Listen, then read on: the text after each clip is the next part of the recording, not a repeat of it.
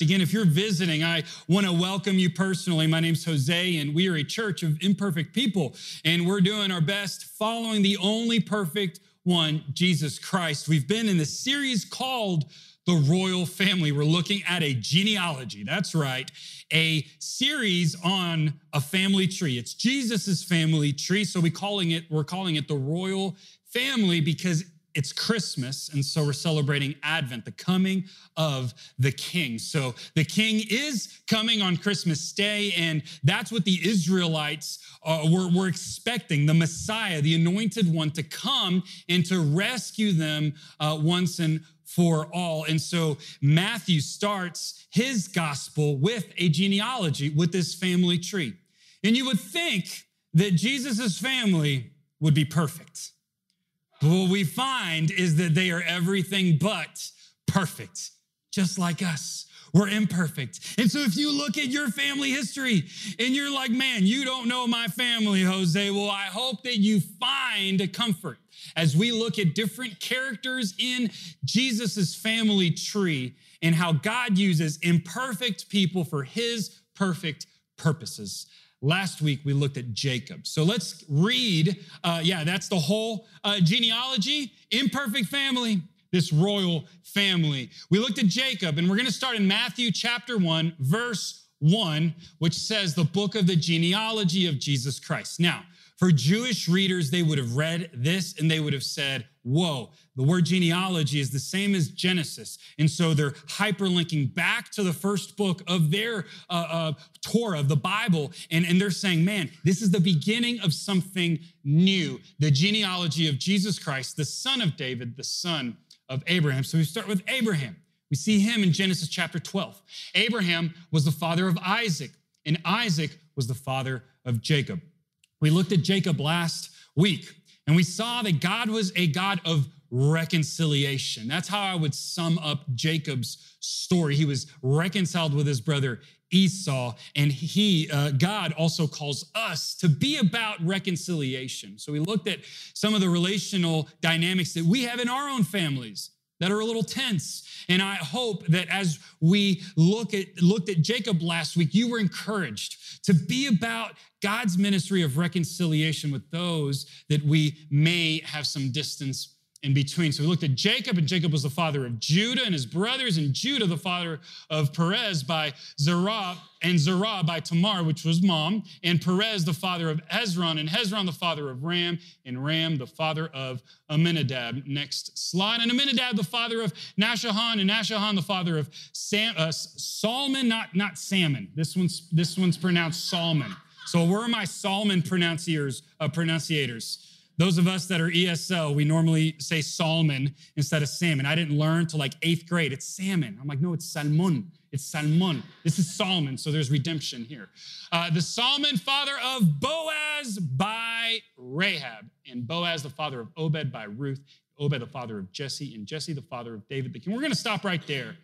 Rahab. Let's look at her for a little bit, and then we're going to land this morning on Ruth, a shocking character in the family tree, Jesus's royal line. Rahab, though, Ruth's mother-in-law, was a prostitute.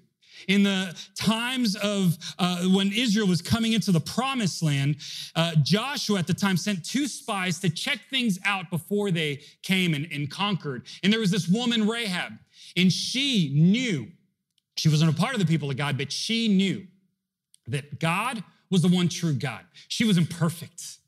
She had all of this stuff. But you know what? God can handle our stuff. In fact, he wants to use our stuff to redeem our lives and to be a part of God's redemption mission here on earth. And that's why Rahab is such a big deal. And I wanted to just pause there before we moved on to Ruth, because Rahab gives refuge to these 2 spies, and then is a part of God's story as she recognizes who? Yahweh, the one true God. So Rahab, Solomon, the father of Boaz by Rahab. So they have Boaz, who is married to Ruth. Well, growing up, I did not watch telenovelas, but my mother did. She's right here. Sorry, Mom, for calling you out. But look, if you haven't watched the telenovela by episode 3, it doesn't matter what your taste is like, you're hooked. It's weird. These telenovelas are romantic. In the book of Ruth, I believe, is like the ultimate telenovela, and it's in the Bible. Only 4 chapters. Takes you about 10 minutes to read it. So you can go home today, 10 minutes, read the book of Ruth, and say you've read one of the 66 books of the Bible. Pretty cool. Ruth is a big deal because she is another imperfect part of the story, a shocking addition to Jesus's lineage. We're going to start talking about Ruth. We're going to look at this first verse of the first chapter of the book of Ruth and see 4 things that we learn from this incredible story in the Bible. This is taking place around 1100 BC. And in verse 1 of chapter 1 of the book of Ruth, it says, in the days when the judges ruled, there was a famine in the land. So let's stop right there. Days when the judges ruled. The judges were the first leaders of the nation of Israel. There was Moses, and then Moses gave the leadership to Joshua as they entered into the promised land. And then there were judges that came up. They had the law, and so the judges kind of executed the law. And here's what we need to know about the judges. They were very bad leaders. They started bad, and then they only got worse. So it was a pretty chaotic time in the people of Israel's history. And to make things even worse, there was a famine. And so a man from Bethlehem in Judah, together with his wife and 2 sons, went to live for a while in the country of Moab. So famine leads them to another place so that they can get food. And what we need to know about Moab is that is an unlikely place for an Israelite to go. In fact, they would only go there in case of a famine. Moabites back in Genesis 19 come from Lot, who had an incestual relationship with his daughters. And so that created this stigma. You can imagine why, all the way down. And so the Moabites were, you didn't associate with Moabites. Really, really important to know moving forward that Moabites and Israelites did not get along. Verse 2, the man's name was Elimelech, and his wife's name was Naomi, and the names of his 2 sons were Mahlon and Chilion. They were Ephrathites from Bethlehem, Judah. And they went to Moab, and they lived there. Now Elimelech, Naomi's husband, died, and she was left with her 2 sons. They married Moabite women, one named Orpah and the other Ruth. After they had lived there about 10 years, both Mahlon and Chilion also died, and Naomi was left without her 2 sons and her husband. 4 things that this book is teaching us. Here's the first one. Life is tough. These books in the Bible, this storyline that we are given does not promise us prosperity when we have faith in Jesus Christ.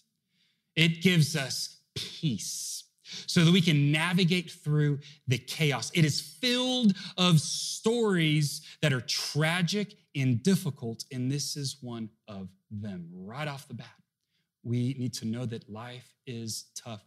And God sees us in those tough places.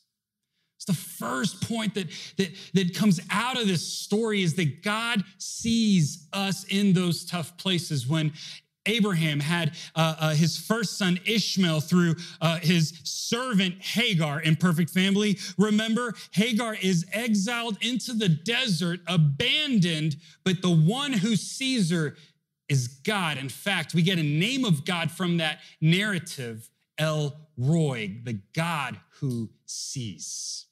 That may be you right now in a desert season of your life.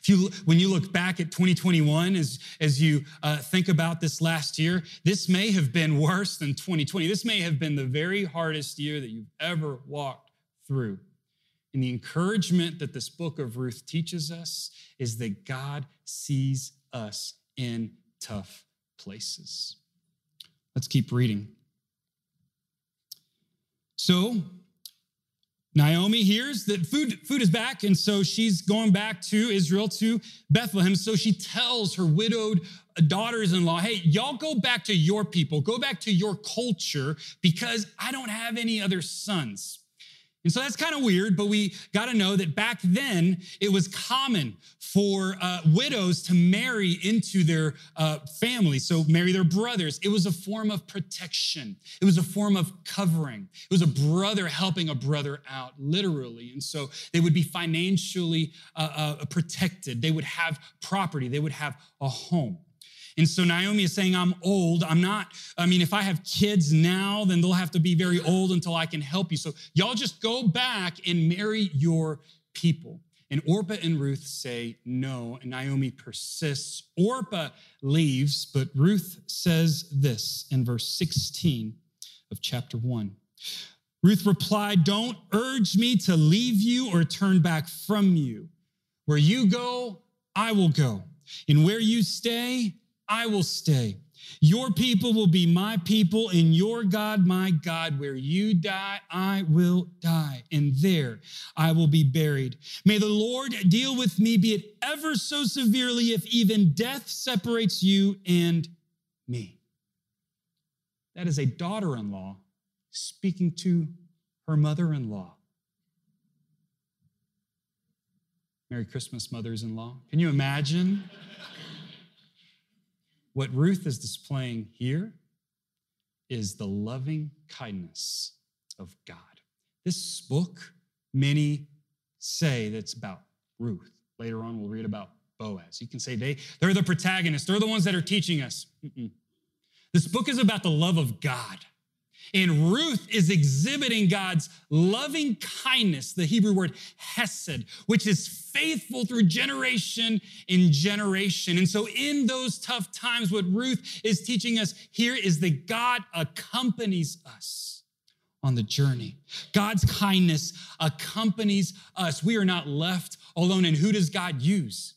God doesn't use a comforting spirit or a word that is revealed. God uses a person, in this case, a daughter-in-law, to be loving kindness with skin on to her mother-in-law. And so he calls us to be that loving kindness towards one another. This Christmas season is about a lot of things. Presents is the things that my kids are most excited about. I'm excited about a couple of presents myself. But what if we looked at others? What if we saw opportunities that allowed us to be that loving kindness in other people's lives? We'll look at how this loving kindness is defined here as we read about Boaz. So Naomi says, fine, stay with me. Ruth and Naomi go back to Bethlehem. And Naomi changes her name. She goes back and says, now my name is Mara. My name is bitter because the Lord has inflicted bitterness on her. And in verse 1 of chapter 2, we read Naomi had a relative of her husband's, a worthy man, a clan of Elimelech, whose name was Boaz. And Ruth, the Moabite, said to Naomi, let me go to the field and glean among the ears of grain after him, in whose sight I shall find favor. And she said to her, go, my daughter. No longer daughter-in-law, go, my daughter. So she set out and went and gleaned in the field after the reapers, and she happened to come to the part of the field belonging to Boaz, who was the clan of Elimelech. This is important because she just went to a field. The narrator tells us that there's this man named Boaz who was a close relative, but Ruth just goes to a field, and it just so happens to be Boaz's field. Have you ever been in a place in your life where you're like, man, I just happened to be in the right place at the right time? And some call it luck, but let's be real. It's the Lord providing for us. It's God's kindness that shows up in the strangest times, in the strangest places, oftentimes when we need it the most. It's the love of God showing up in Ruth's life. And more so, Ruth knew that she was now in the land where the people of God lived. And the people of God had the law of God. And there was this part in the law, we're talking about the book of Leviticus, that takes care of people in need. Let me read to you Leviticus 19, verses 9 through 10. This is the law, so this is instruction. When you reap the harvest of your land, do not reap to the very edges of your field or gather the gleanings of your harvest. Do not go over your vineyard a second time or pick up the grapes that have fallen. Leave them for the poor and the foreigner. I am the Lord your God.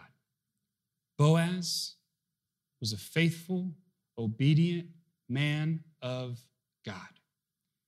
It wasn't coincidence that Ruth just so happened to be in Boaz's field.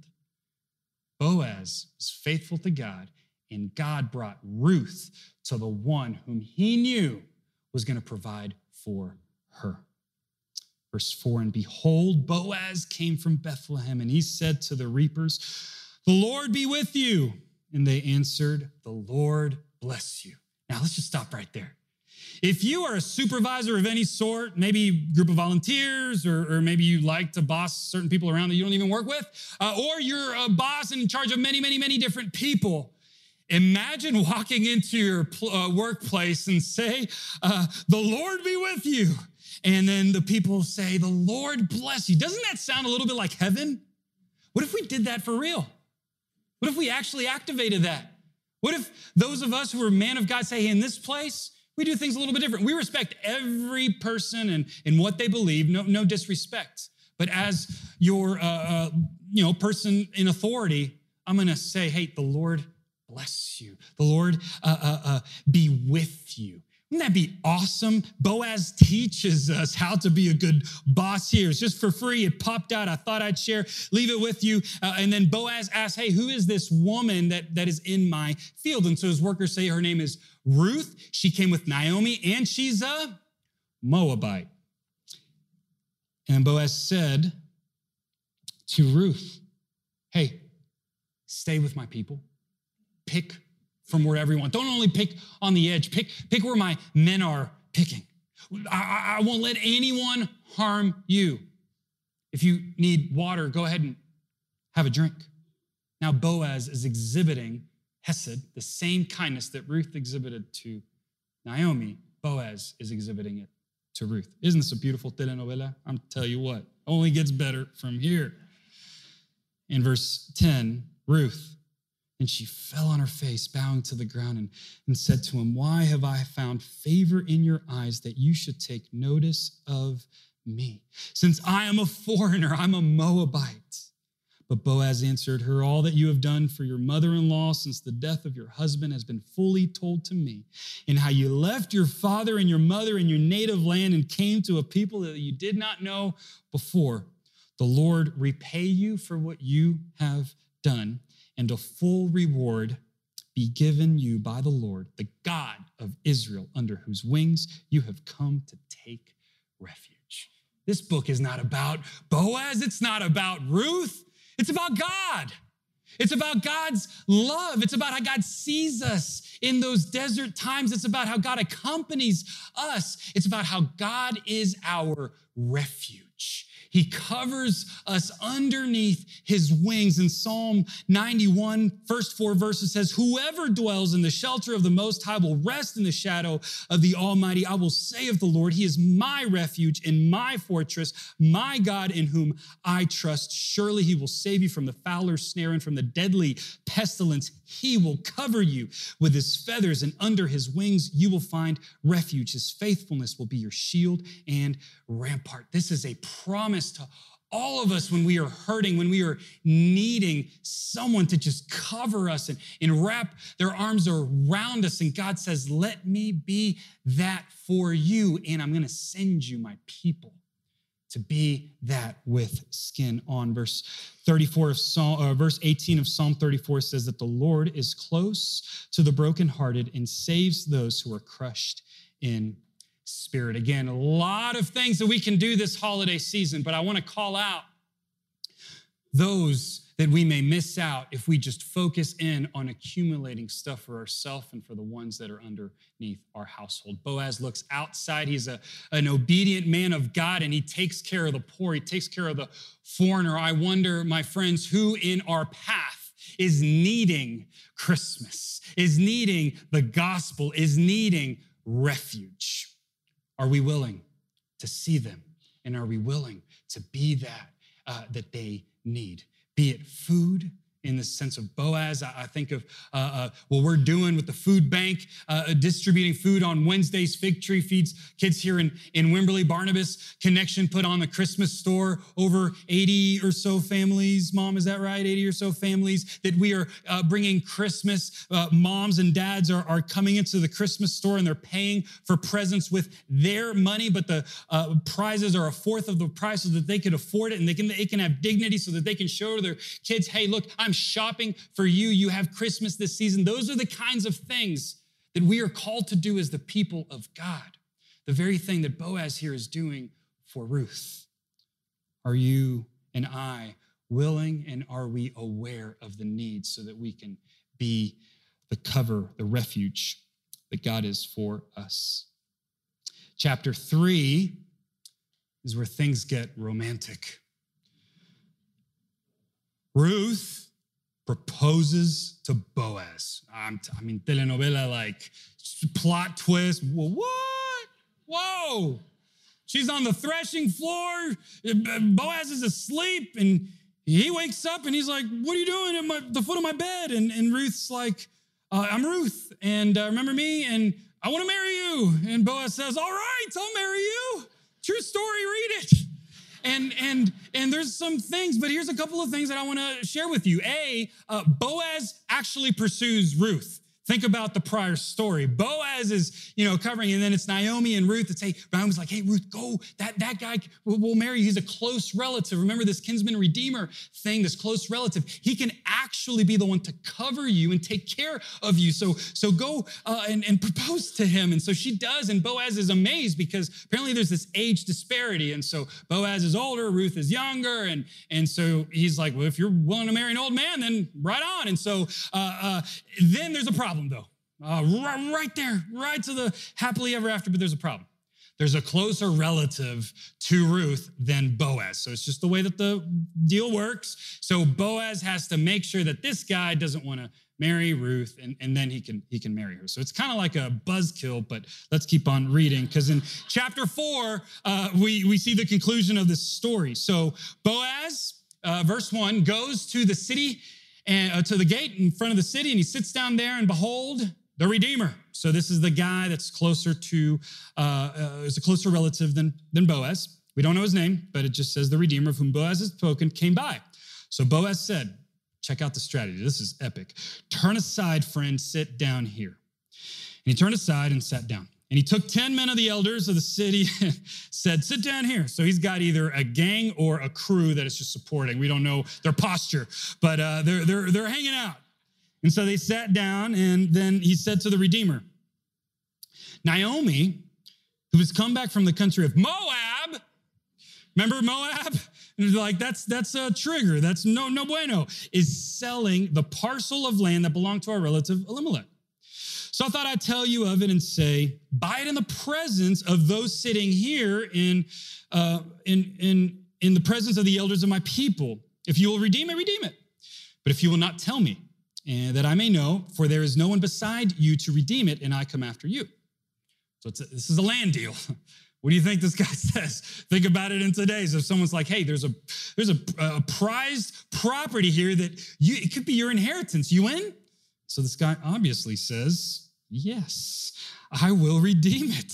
And then Boaz said, well, the day you buy the field from the hand of Naomi, you also acquire Ruth, the Moabite, the widow of the dead, in order to perpetuate the name of the dead in his inheritance.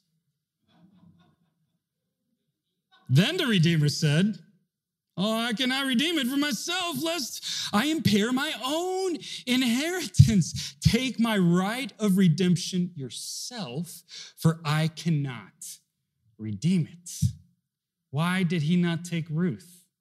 What we know is that he didn't want to change the line of his inheritance. He wanted to keep it pure. Who came from this lineage? I'm telling you, this is not about Ruth or Boaz. Verse 13, so Boaz took Ruth, and she became his wife. And he made love to her, and the Lord enabled her to conceive. She gave birth to a son, The woman said to Naomi, praise be to the Lord. Not praise be, way to go, Boaz. Or praise be to the Lord for who this day has not left you without a guardian redeemer, a kinsman redeemer. May he become famous throughout Israel. He will renew your life and sustain you in your old age. For your daughter-in-law who loves you and who is better to you than 7 sons has given him birth. Important, 7 in the Hebrew is the number of completion. It's the perfect number. So think about the perfect number of kids that a certain person may want. And he says that this one daughter is better than those perfect sons. And then Naomi took the child in her arms and cared for him. And the women lived there said, Naomi has a son. And they named him Obed. Kind of interesting. The group of women named the kid.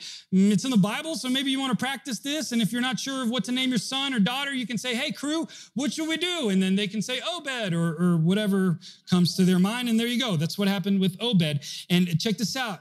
Obed was the father of Jesse, the father of David. Who is David? He is the king of Israel, who we will look at next week. But I get emotional reading this story because we don't know the man of this, who this redeemer was who passed on with Ruth, but we know why he didn't take her.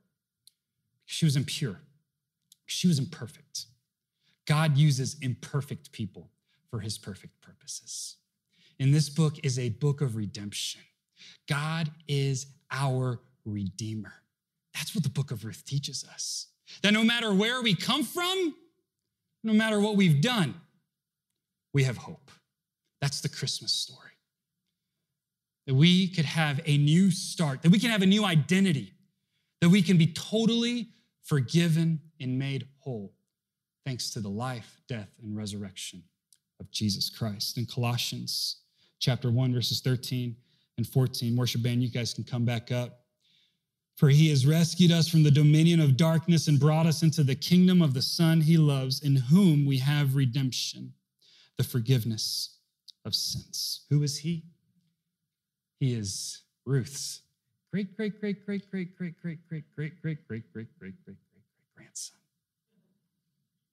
That's who.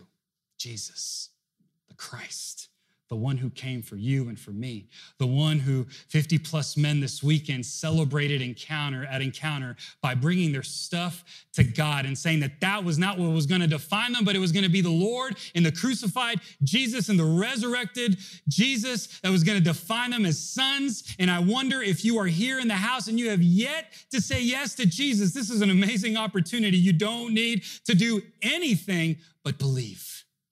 Doesn't matter what we've done, doesn't matter how far we feel from God, he is near.